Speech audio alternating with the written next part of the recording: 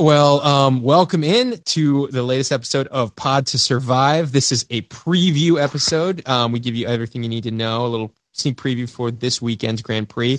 And this weekend is the United States Grand Prix, where me and Jonathan hail from. It is in Austin, a city we both enjoy. At least I enjoy being in it.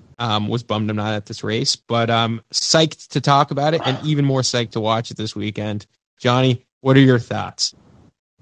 Boogity, boogity, boogity. Let's go racing. That was terrible. I'm super excited. Lights out. We're lights out. Lights out and away. But no, I'm stoked for Austin, Texas. This is the first pod that we've had for an American race, and it's fun to see all the drivers all jacked up to be in the U.S. My boogity was from NASCAR, but Daniel Ricciardo did it today in a press conference, and like all the European drivers are laughing.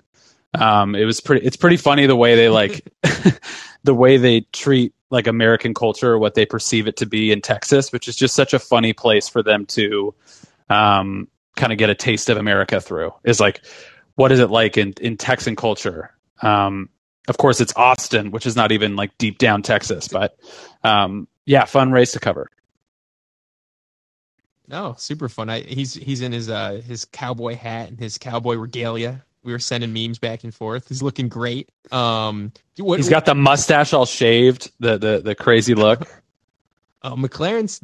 I feel like McLaren is low key the American team in Texas. Do you have any dispute on that? I feel like with Zach Brown kind of calling the shots, they've got like for sure American ethos to a certain. Yeah, I think You're totally right. I think today there actually was stuff released for like Formula One fan bases where the organization like did fan polls. I don't know if you saw that, and McLaren was the most popular team from all the voters, which I was surprised that's above Ferrari, Mercedes. Of course, this is like a whatever. I think it was 350,000 people polled, but that's a pretty surprising thing because I would assume they'd be third or fourth just because of like the historic nature of Ferrari. And then how successful Mercedes and Red Bull have been in years past. But you're right. I think they've done a really good job of marketing their team.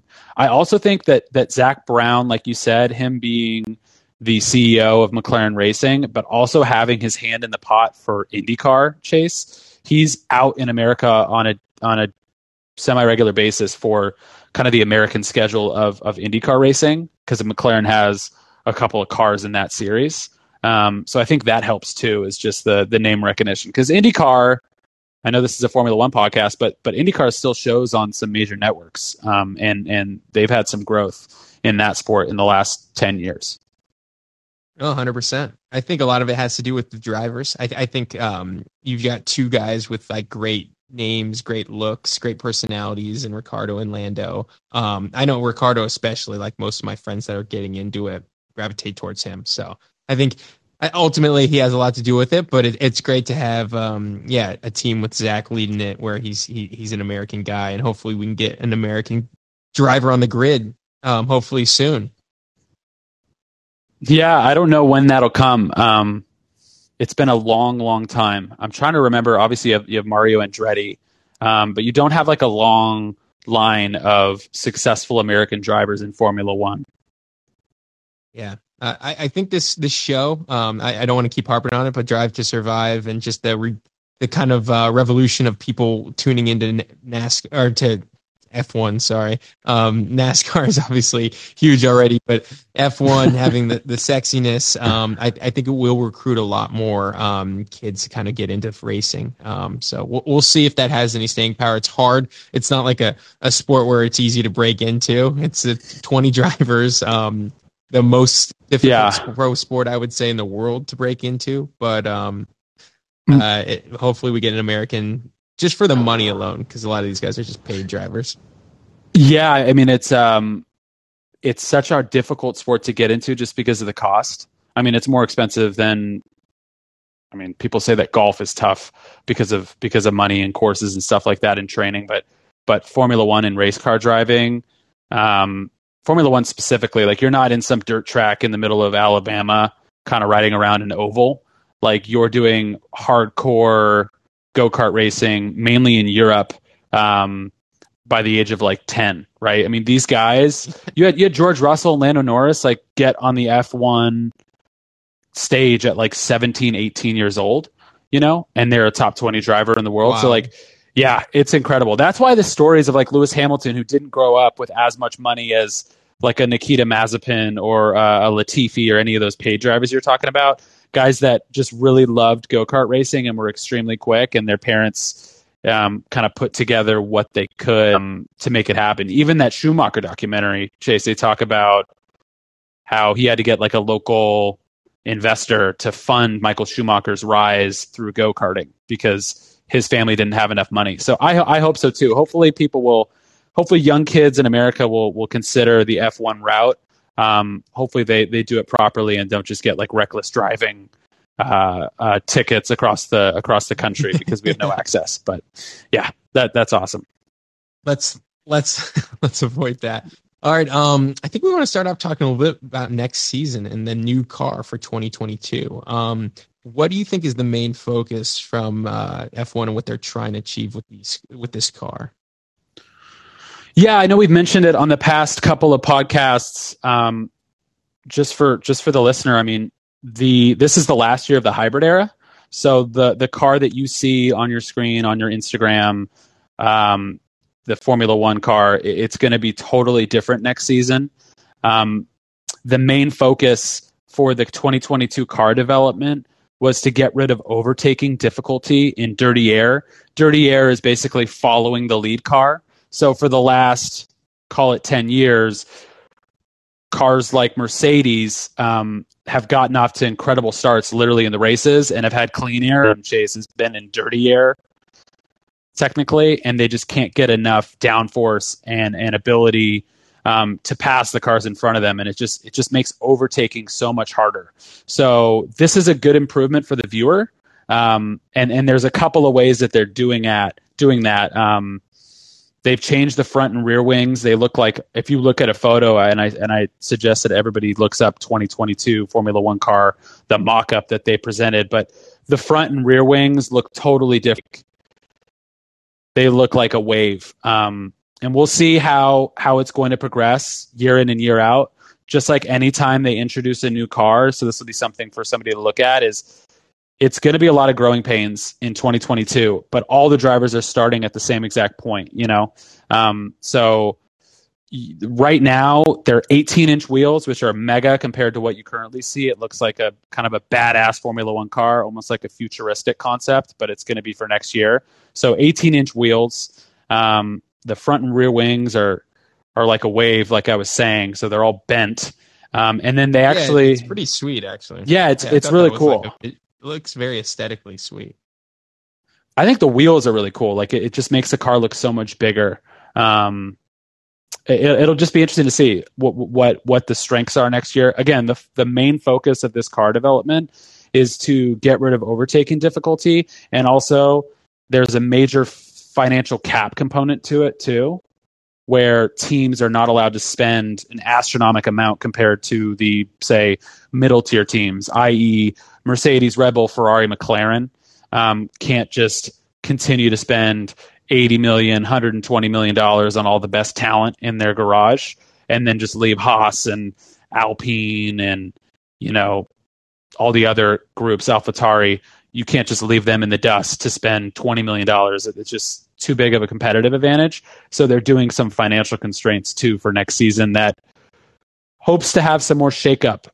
So yeah, I'm excited about the 2022 car. You've taken a look at it. Yeah, I mean, aesthetically it looks awesome. I know, yeah, having less dirty air is going to be great for racing and more racing happening on the grid. We've seen a few races in this season where it's just like not much happens through 20, 30, 40 laps, and you're just sort of like, I mean, it's hard to pass. It's just it's hard to gain that ground, and this should be very helpful for that. One thing I wanted to note on some of the cap limitations, it's funny to note where like teams like Red Bull, which does not have a car manufacturing component to their business. Obviously, you have a Mercedes, you have a McLaren, a Ferrari, where they actually sell vehicles commercially. So a lot of the R&D that they put in, the money they put in, they can kind of hide in the cap table as R&D for their commercial vehicles. Ferrari can easily say, "Oh no, that engine design money that we were spending, like those hundreds of millions of dollars, that had nothing to do with our F1 car. That was for the latest Ferrari release to the public." So I get from Christian Horner's perspective how he's a little concerned, where every dollar he spends is going into the track. Not every dollar that these big manufacturers that have teams spend will necessarily be going towards Formula One, but it makes it easier to almost launder money through to their teams. Yeah, I completely agree. And you know, there's more to learn. Like, if you look up the 2022 regulations, we're really not going to understand it until teams really start to play with it, right? So just like this year's car, and this is what makes the offseason pretty interesting and the preseason testing, when all the teams get their regulations for what they can build a car based on, you're going to start to see, like this year, you know, the first 4 races, you saw Red Bull have a different front wing. You know, you had McLaren have a different diffuser in the back of their car, and the other teams start to look and say, is that where they've identified, you know, a mechanical advantage? And so it'll be very interesting to see what they do with the 2022 car. But additionally, like I was saying, the initial feedback from, and this was from Lando Norris, because they do a bunch of iRacing and like simulation testing for this new car for next year, is that the car is not super pretty to drive. It's not super easy to drive in comparison to what Lando's raced with his entire career. You know, this hybrid era has been the majority of the Formula One guys' entire careers. So next season, you could see some of the biggest talents have a really difficult time, you know, coming to grips with the new regulation. And you could see some incredible drivers, i.e. Carlos Sainz, that we've talked about, who's really adaptable, you know, with new cars as he's moved 4 times. Like, he could be a guy that, because of his nature to adapt pretty quickly, could have a really good start to the season. But who knows? It's such a question mark for what this car is not only looking like and what teams do with it in the offseason, but also who's going to be good next year, which is super fun. Like, it's a new era of Formula One. A lot of really great racers, but they're all going to technically start at the same point next year. And I'm really glad that Lewis Hamilton, by the way, didn't retire, you know, and that he's going to go on. Because some people were saying, Chase, that Lewis was going to retire because he didn't want the uncertainty or the potential damage to his legacy of having the 2022 car change be something that for some reason his driving style couldn't accommodate. You know what I mean? So it's cool that he's saying, screw it. Like, I'm going to continue to try to win. No, I love it. That's why you got to love him. He's a racer's racer. Like, as much as we like talk about like these pay racers, like he's a guy that just has built a career on making it happen. And obviously he's benefited from Mercedes in that partnership, but he's a great racer that knows exactly what his legacy means, being the first and only black driver in the history of Formula One to be that guy and to be so successful. Like, he has a lot on his shoulders, and I'm glad he's always up for the challenge, because he's never backing down on a fight on the track or off the track. Yeah, I completely agree. He's fun to watch, and it's kind of like Brady going from the Pats to the Bucks. It's like, can he still do this? Is Belichick the reason why Brady won and Tom wins a championship? You know, so very interesting to see if Lewis can continue his dominance in the 2022 car. And who knows, maybe it's not as dramatic of a change as we're saying, but that's the fun of this car change, is that they don't happen every single year for the listener. These major car regulation changes happen once every decade, if that. So next year, this offseason, it's a huge deal for what these teams really spend their development money on, and what the cars are going to look like next year are going to be so different than what recent race fans are going to expect. Awesome. I want to touch briefly on the fact that, like, there's some engine emission changes, which are good for the world, and good that F1 is starting to do more to be fuel efficient. And Johnny, I know you know more about some of those changes. And yeah, that's funny. That's like a nice little bonus content kind of piece for the listener. I don't know enough about it. This may be something that we'll just continue to keep our keep our eyes on and maybe learn as we go. But I saw that Sebastian Vettel, who's been super, super eco-friendly this year. I don't know if you've seen some of the stuff that he's been mentioned in the media for. Like after races, Chase, he goes with the fans and cleans up trash from the bleachers and the stands. Like he goes in there with a trash bag and he cleans it up. He's there till the end and leaves super late after the race, just cleaning up trash. He has all the videos. We'll probably get it in next season of Drive to Survive, where he's got his homegrown garden and eats everything like that he has grown himself. Which is funny because if you go back 6 or 7 years ago, when he switched from Red Bull to Ferrari, he was the first guy to say, we need the V12 engines back, which is the opposite of eco-friendly. I mean, that's your gas guzzler, super high power, Michael Schumacher engine that has that crazy sound that everybody's so used to for Formula One. He's the one that a while ago was like, we need that performance back. Like that's what he attributed some of his lack of pace to when he initially transitioned from Red Bull to Ferrari. And so now, this past week, he was in the kind of the pre-race content and was saying that Formula One, if they don't lead the charge with changing engine emissions and having it all be kind of electric, super high performance, super friendly for the environment, if they don't lead the charge on that, all the other racing leagues, we mentioned IndyCar, I'm not really sure what NASCAR is doing, but plenty of other racing leagues, Sebastian Vettel was saying, are beating Formula One to the punch there. And it's inevitably going to be the future, is not this gas guzzling Formula One all paid for by giant petro companies. It's going to be electric. It's going to be being conscious of emissions. And he made a crazy comment. He was like, if we don't figure this out now in the next 5 years, Formula One will be at the bottom of popularity in no time, which people are kind of laughing at, but Seb was pretty passionate. Yeah, no, I mean, he's right on. It's important to have someone with a voice like his leading that charge. Let's go to this weekend and talk kind of what we're excited about for this Formula One Grand Prix. I know we do this segment where we talk track. It's track talk because honestly, the tracks define a lot of these races. It's like fighters make style or styles make fights in boxing. Well, tracks make races in Formula One. So what do we have specific to this Austin racetrack that will make things interesting? And who's it favor? Yeah, that's a good question. I think historically, Lewis Hamilton has won the most races at COTA, Circuit of the Americas in Austin. It's about to be, I think, the 10th anniversary of Austin being back on the Formula One calendar. Back in the earlier 2000s, they used to race it in Indianapolis, and they had a bad American Grand Prix, and then it went away for some time. Even earlier before that, they used to race at Laguna Seca, and those tracks just aren't suitable for the size of the race car nowadays. So we won't be headed back, unfortunately, for you and I, won't be headed back to Southern California for some time.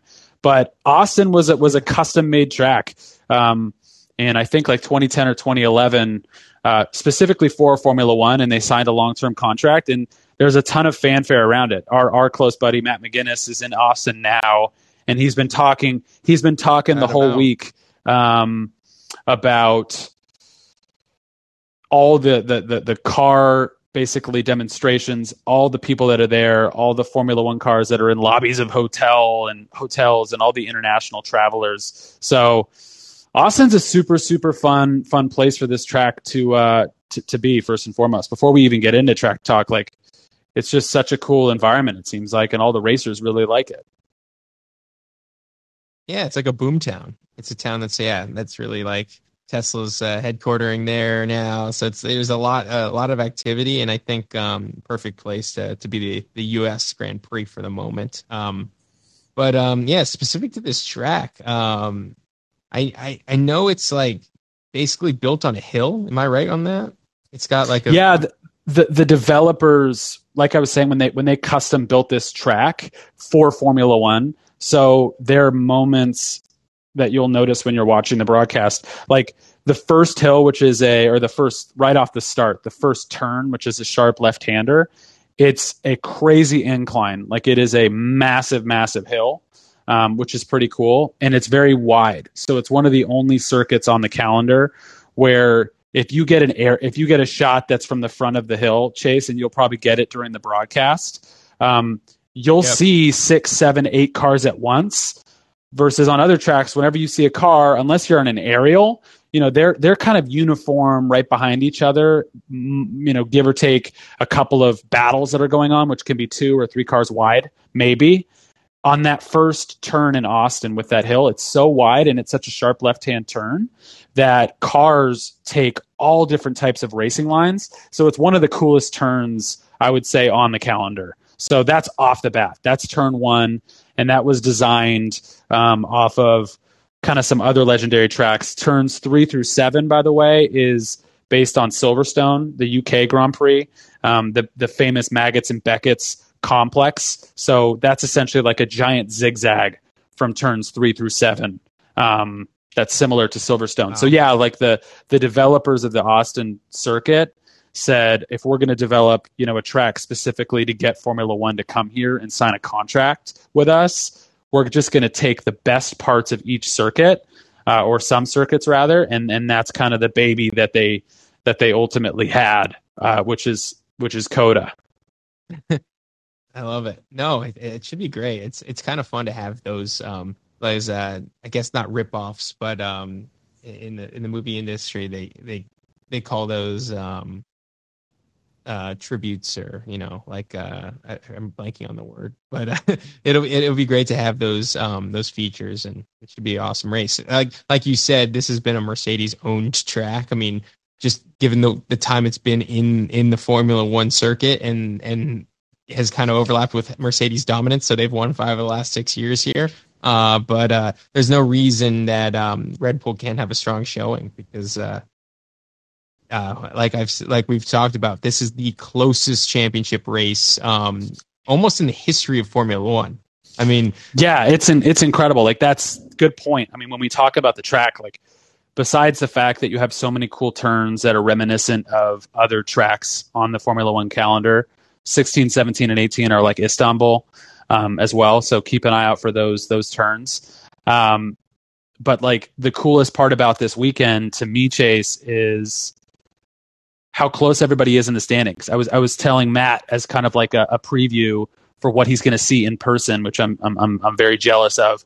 But Max Verstappen and Lewis Hamilton are 6 points separated. A number 1 finish here, a winning finish, gets you 25 points. A number 2 finish gets you 18. That's just a matter of a 7-point swing. So unless one of these drivers has a really, really bad race, or has something catastrophic happen where they fall out of the points, or has a DNF, right? Because we talked about engine issues. This is a 6-point lead right now for Max Verstappen.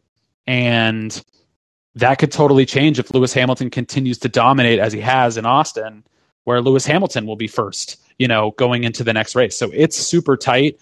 All it takes is just one mistake. And it really comes down to, is it the numerous 100 race winner Lewis Hamilton that's likely to make the mistake? Probably not. It's more likely the aggressive Max Verstappen, unless something crazy happens and we just see this absolute breakthrough of this giant star in F1 that everybody says is going to be Max Verstappen. Yeah, no, I mean, it's insane to see how close it is, and I would say, yeah, you have to credit in such a tight battle the guy that's been there, that's won that. It's hard to know. You see it in a lot of sports, like, until you're on the podium and you've won before, the kind of the confidence to know how to do it again. It's tough. So Max has got his work cut out for him. And it's funny, a driver we talked about a lot last time, who ended up winning the Turkish Grand Prix, is Valtteri Bottas, who is not returning. He will not be back with Mercedes, but looks like he's got the weight of the world lifted off his shoulders. It's funny to see him drive that car without the expectation that it's kind of not holding him back, but the pressure of being Lewis's number 2. Yeah, totally. And I think that's, like, if you look at the standings going down, at like Valtteri Bottas is number 3, Sergio Perez is number 5, Lando Norris is 4, but Lando's likely probably going to slide back, or maybe he stays there. I mean, he's had an incredible year. So it's really a 2-horse race in the front, as we've known, which is Verstappen and Hamilton. So to your point about Bottas and his success, like, he may play as big of a part in holding off Verstappen as Lewis will, right? Because if Bottas continues to be super quick, as he has since he made the decision, or ultimately it was made for him, right, for him to go to Alfa Romeo, he said in the media that some of his recent pace, and sometimes these Formula One guys can be a little bit dramatic, or they feed into what the media is kind of like guiding them to say. But he said, oh yeah, as soon as I made the decision and I knew that I had a seat for next year at Alpha and that was finally over with, it's been such a relief for me. And that's why I've been driving faster. It's like, okay, I mean, I'm pretty sure you're an incredible racer. I don't think that that's truly I don't think that you were, on lap 35 and got passed up by like Fernando Alonso because you were thinking about if you were going to have a seat next year. Like, I think these just guys go pedal to the metal regardless, but they can be a little dramatic. But yeah, like, if Bottas stays in the second slot here in Austin, Lewis wins and Max gets third, that's the separation you need for a couple more of these races to ultimately win the championship. Hopefully that's how it happens, whether it's Perez holding off Hamilton or Bottas holding off, Max. Like, that's kind of a fun way to get all teammates involved, and those number 2 guys will be really important. Hopefully, Chase, it's not, and maybe there are some fans that are kind of fingers crossed for this to happen, but hopefully it's not all the nonsense that's been happening so far this year where Verstappen and Hamilton try to take each other out and hope that one of them can stay in the race and one of them is crashed out, because if one of them does that and one of them wins and the other person gets 0 points, I mean, that could be a 25-point swing, which could just, end it right there. So the points race is crazy for this weekend. Yeah. Oh, yeah, it is. It's insane. It's all these races down the stretch. They just, each one of them has a chance to swing it. And I think as we look down the schedule, you've got Mexico. That's a street race. Probably favors Mercedes. You got Brazil, potentially favoring Red Bull. And then you've got the Middle Eastern races down the stretch with Qatar, Saudi Arabia, and Abu Dhabi. Yeah, it's just going to be back to back to back. I know the FIA has a sort of a vested interest in keeping this thing close, so we'll see how that plays out with some of the penalties given out, and there could be drama there. But no, I can't wait. Yeah, I think to tie up kind of the Verstappen, the Red Bull, Mercedes, their battle. We're in Austin now, and we'll get to our predictions at the end of this pod. But I think you're right. I think Mexico's a street track. I could definitely see Verstappen winning there. That car does pretty well around Mexico City. But also Mercedes can too. And I see that being like a 1-2 type finish. So I know Mercedes had success there, but doesn't mean that the Red Bull is not competitive.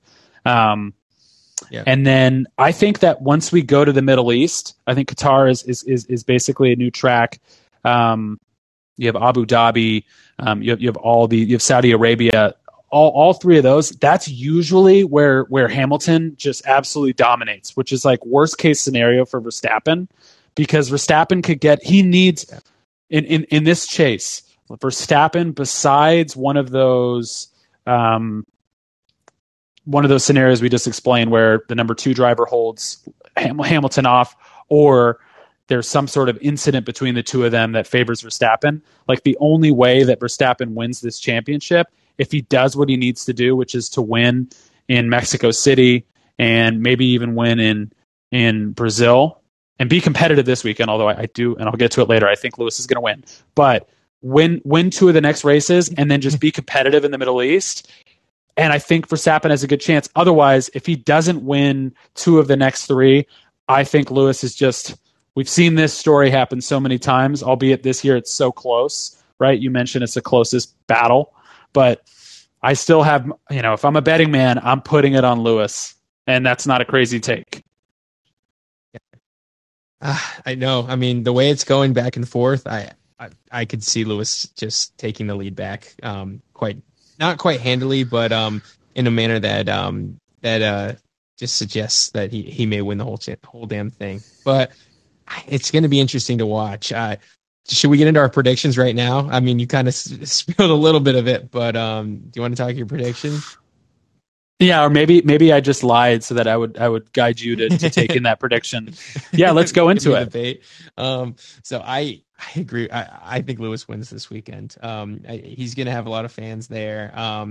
People love Lewis. It's a track he knows well. I just think we're going to see in qualifying that he's going to be very quick here and just sort of put on the master class of a race. So I have Lewis 1. I have Valtteri 2. I think it's going to look a lot like the Mercedes of old, where you have those guys just kind of lapping the field, and then Max ultimately in the 3rd spot. Which I like Max. I'm a Max supporter. I want him to win the championship this year. I've been on record about that, but I think he takes 3rd here. Loses some ground in the race. That's like the classic. All the Reddit pages and Twitter reactions for the last, honestly, 3 years or whatever it's been.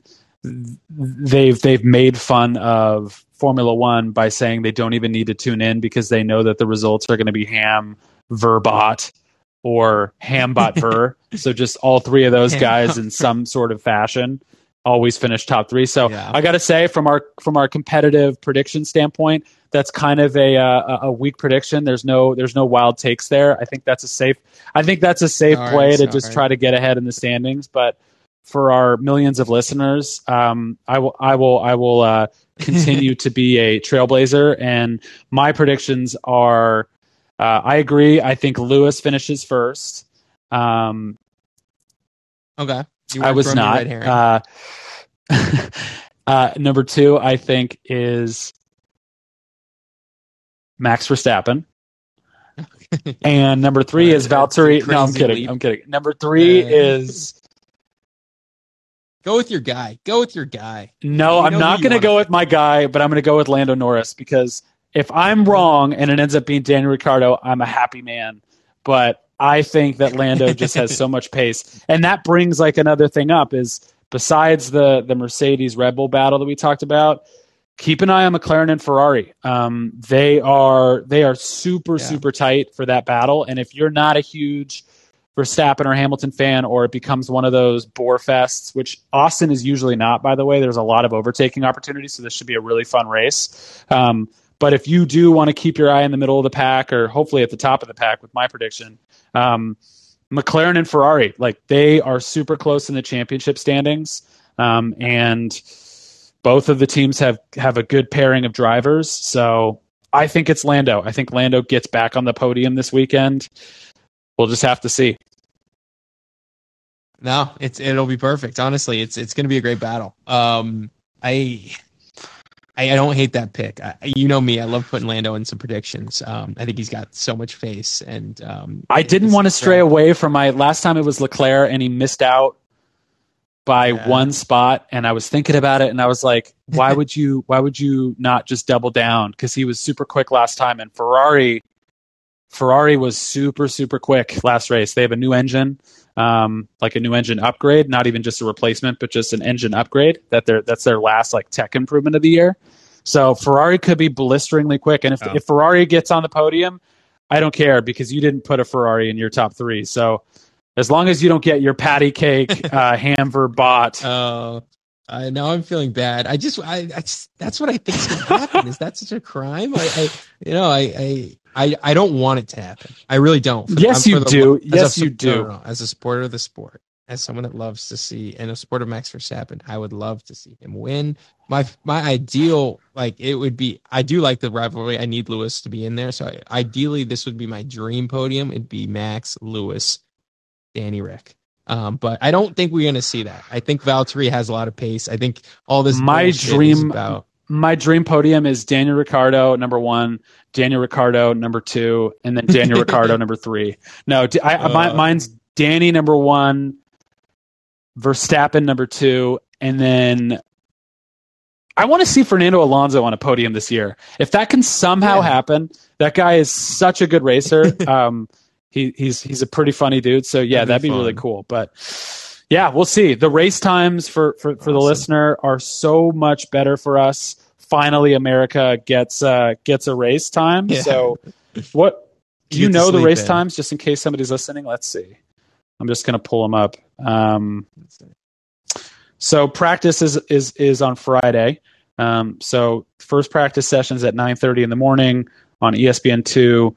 Second practice session is at 1 p.m. on ESPN2. That's for the F1 nerds. Chase and I watch those. That's just to see kind of where the pace is at for the weekend. Saturday morning, right before qualifying at 11 a.m., there's the final practice session, which can kind of give you a guide to what the overall pace is for those cars for the weekend. Qualifying is at 2 o'clock on Saturday, so these are all so much better. So an afternoon slot right during your college football showings on Saturday for qualifying. And then the actual race, the actual race is at noon on Sunday, which is a lot easier than our 6 a.m. wake-ups. So looking forward to it this weekend. No, it'll be great. We'll do a little afternoon post. Yeah, we'll be recapping it on the pod, so you got to catch us on Sunday. We'll be live. But no, it's honestly, it's like a culmination of like a great fucking championship race.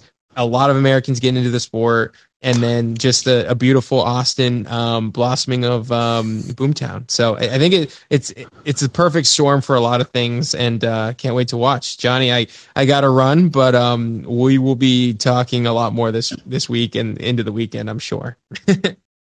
Awesome. Well, take it easy. Thank you, everyone that's listening. We'll be back on Sunday. Listen up. Alrighty. See ya.